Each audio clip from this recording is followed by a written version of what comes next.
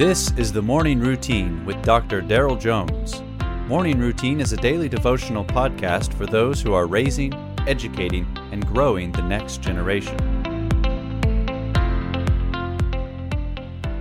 Pastor Daryl here with you this morning on Maundy Thursday. More on that in just a moment. But reading from John's Gospel, chapter 13, verses 34 and 35. Very significant for today. A new commandment I give to you, that you love one another, just as I have loved you. You also are to love one another. By this, all people will know that you are my disciples, if you have love for one another. Today is a day the church has historically referred to as Maundy Thursday.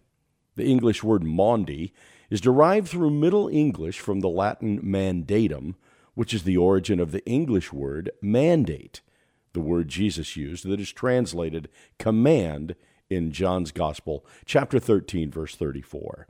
A new commandment I give to you, that you love one another, just as I have loved you, you also are to love one another.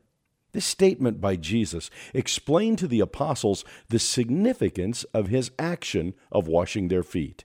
It was on this night there in the upper room that Jesus commanded his disciples to love one another in the same manner that Jesus loved them and showed his love for them by washing their feet.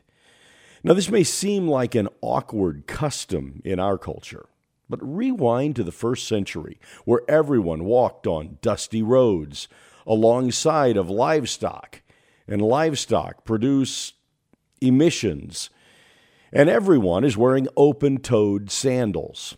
All of a sudden, foot washing takes on a new importance. Jesus didn't just love them with his heart. He loved them with a towel and basin. And he commanded his disciples, all of us, to love like that. And his follow-up is that by this, all people will know that you are my disciples if you have love for one another. What the disciples did not know is that within just a few hours of this foot washing, Jesus would demonstrate his love for the whole world in another way. More on that tomorrow. For today, love one another. And as a follower of Jesus, take his new commandment seriously.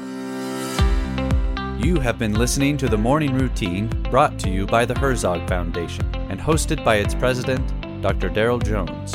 For more information, please visit herzogfoundation.com.